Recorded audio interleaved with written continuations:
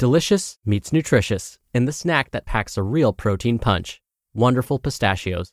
Each 1-ounce serving of Wonderful Pistachios has 6 grams of protein, giving you over 10% of your daily value and making Wonderful Pistachios one of the highest protein nuts. But perhaps more than that, I love all of the flavors they have. Their sea salt and vinegar ones are my favorite when I'm craving that flavor but want to keep it healthy. But that's just the tip of the iceberg.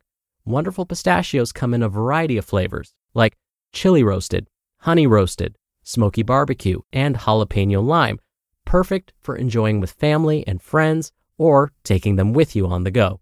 Whether you're a pistachio purist who loves cracking open every nut, or you prefer the convenience of no-shells pistachios, Wonderful Pistachios has got you covered. Grab Wonderful Pistachios and elevate your snacking game today. So fill up with a healthy snack when hunger strikes. Visit wonderfulpistachios.com to learn more. That's wonderfulpistachios.com. This episode is brought to you by Sax.com. At Sax.com, it's easy to find your new vibe. Dive into the Western trend with gold cowboy boots from Stott, or go full 90s throwback with platforms from Prada. You can shop for everything on your agenda, whether it's a breezy Zimmermann dress for a garden party or a bright Chloe blazer for brunch. Find inspiration for your new vibe every day at Sax.com. This is Optimal Health Daily, episode 1607, Improving My Relationship with My Body, by Renata Leo of BuffaloSauceEverywhere.com, and I'm Dr. Neil. Welcome back to Optimal Health Daily, or welcome for the first time if you're new here. This is the podcast where I act as your very own personal narrator and read to you from some of the most popular health and fitness blogs online, and always with a bit of my commentary at the end. I'm going to keep this intro nice and short, so let's get right to it and start optimizing your life. Improving My Relationship with My Body, by Renata Leo of BuffaloSauceEverywhere.com.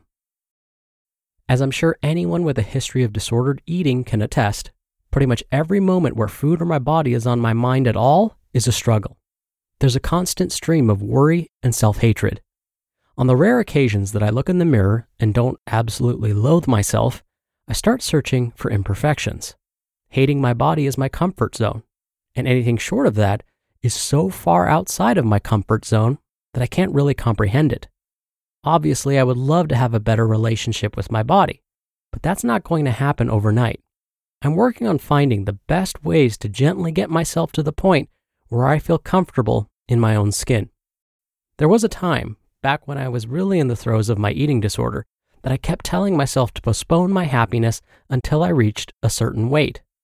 Once I was my goal weight, or goal BMI, or goal body fat percentage, then I would truly be happy. I would be able to wear what I wanted and feel fulfilled. As it turns out, I will never make it to that goal weight because it doesn't take into account that I have bones.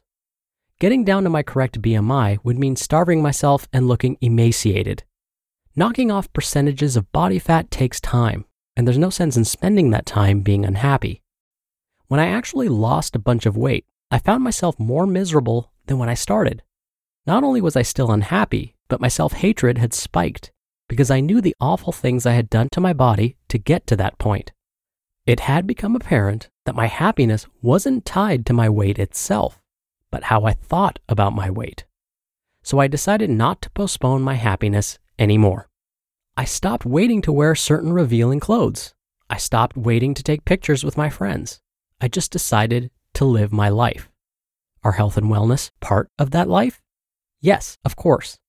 But I'm trying to separate myself from the idea that health and weight are the same thing. As I mentioned in my post, Rethinking My Relationship with Food, I've recently started working with a dietitian.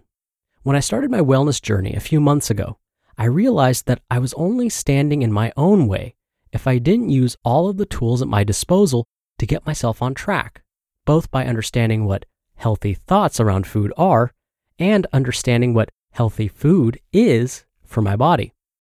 The more I talk to my dietitian, Kelsey, the more I learn, not only how I should be eating, but what my internal monologue should sound like. So instead of my internal monologue sounding like me saying, "How could you eat a cookie, you fat?" it now sounds like Kelsey saying, "Wasn't that cookie delicious and satisfying?" Which is nice because Kelsey is the one of the two of us who knows what she's talking about. Plus, she's nicer to my brain than I am. While I now have Kelsey in my corner, it's still up to me to become happy with myself and my body, as well as to gain some confidence. Even though I may wear what I like and what I feel I look best in, that doesn't always mean that I love my body. I'm working on finding ways to help me become comfortable in my body. One of the things I'm currently trying is something that I did back in college, getting rid of my mirror. My fall semester of my junior year of college was undoubtedly my busiest semester. I was working 4 jobs, taking 5 classes, and dealing with emotional distress just thinking about leaving my support system behind and going abroad in the spring. This meant that I was up and out of my room early and back to my room late, and I was a constant emotional wreck. I was living in the sorority house that semester, and I had a roommate. So in order to keep from waking her by turning on the lights, I got dressed and left the house in the dark almost every single day. This may sound like a dangerous color matching game, but when you're into your clothes as much as I am, getting dressed in the dark is actually pretty easy.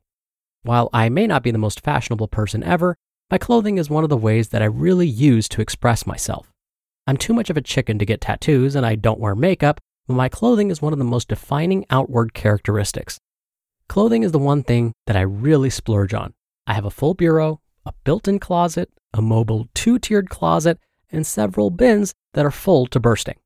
I love all my clothes. I just don't always love myself in my clothes.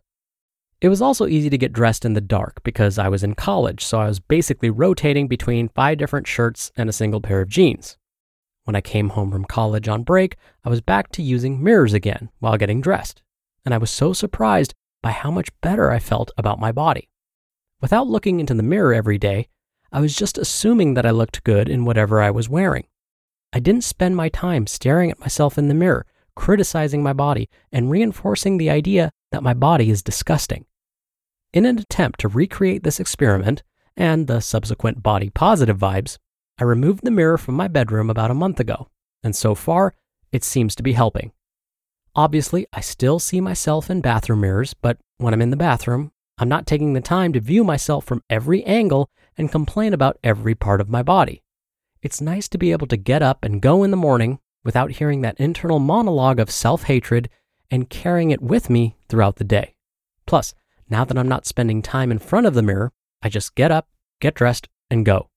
I found that the less I look at myself in the mirror, the less I'm obsessing about my weight. And the less I'm obsessing about my weight, the more time and mental energy I have to be happy and live my life. My next step is to get rid of my scale.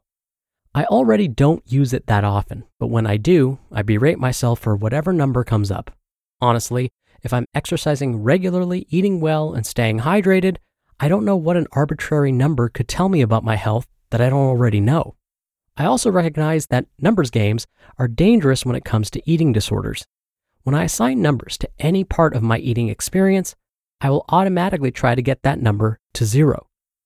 Be kind to yourself and to your body, because that's more important than any arbitrary number you could assign to yourself. If you can, hide your mirror and scale for a few days and see how you feel. Sometimes all it takes is a break from that self-degrading voice to make you see yourself a bit more clearly. And please, please don't postpone your happiness for silly reasons. You'll regret it. I know I did. You just listened to the post titled, Improving My Relationship with My Body by Renata Leo of BuffaloSauceEverywhere.com. When you're hiring, it feels amazing to finally close out a job search. But what if you could get rid of the search and just match? You can with Indeed. Indeed is your matching and hiring platform with over 350 million global monthly visitors and a matching engine that helps you find quality candidates fast. Ditch the busy work. Use Indeed for scheduling, screening, and messaging. 93% of employers agree Indeed delivers the highest quality matches compared to other job sites. One of the things I love about Indeed is that it filters out incompatible applicants. So when you're hiring, the process is much faster and you only have to consider applicants that are already likely to be a great fit. And listeners of this show will get a $75 sponsored job credit to get your jobs more visibility at Indeed.com/health. Just go to Indeed.com/health right now and support our show by saying you heard about Indeed on this podcast. Indeed.com/health. Terms and conditions apply. Need to hire? You need Indeed. This episode is brought to you by Sax.com. At Sax.com, it's easy to find your new vibe. Dive into the Western trend with gold cowboy boots from Stott, or go full 90s throwback with platforms from Prada. You can shop for everything on your agenda, whether it's a breezy Zimmermann dress for a garden party or a bright Chloe blazer for brunch. Find inspiration for your new vibe every day at Sax.com. Dr. Neil here for my commentary. Today's author, Renata, highlighted something that's so important. Sometimes when we're really struggling, we need to recruit the help of others. We need someone on our side, rooting for us to succeed. This support can, of course, come from family and friends.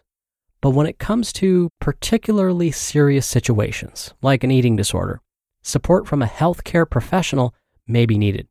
Now, depending on the issue, finding a healthcare professional that specializes in the area where support is needed is super important. I'll give you an example. If you were experiencing a toothache, you probably wouldn't go to your primary care doctor. You would go to someone that specializes in treating toothaches, like a dentist, right? When it comes to dealing with eating disorders specifically, I'll share a secret with you. Not all registered dietitians have expertise with helping those that experience eating disorders. Being a registered dietitian myself, I can tell you that I would not feel comfortable treating a patient that is experiencing an eating disorder. That's because most of my experiences as a practicing dietitian was with weight management and type 2 diabetes. So I'm thrilled that today's author, Renata, was able to find a dietitian with the right experience.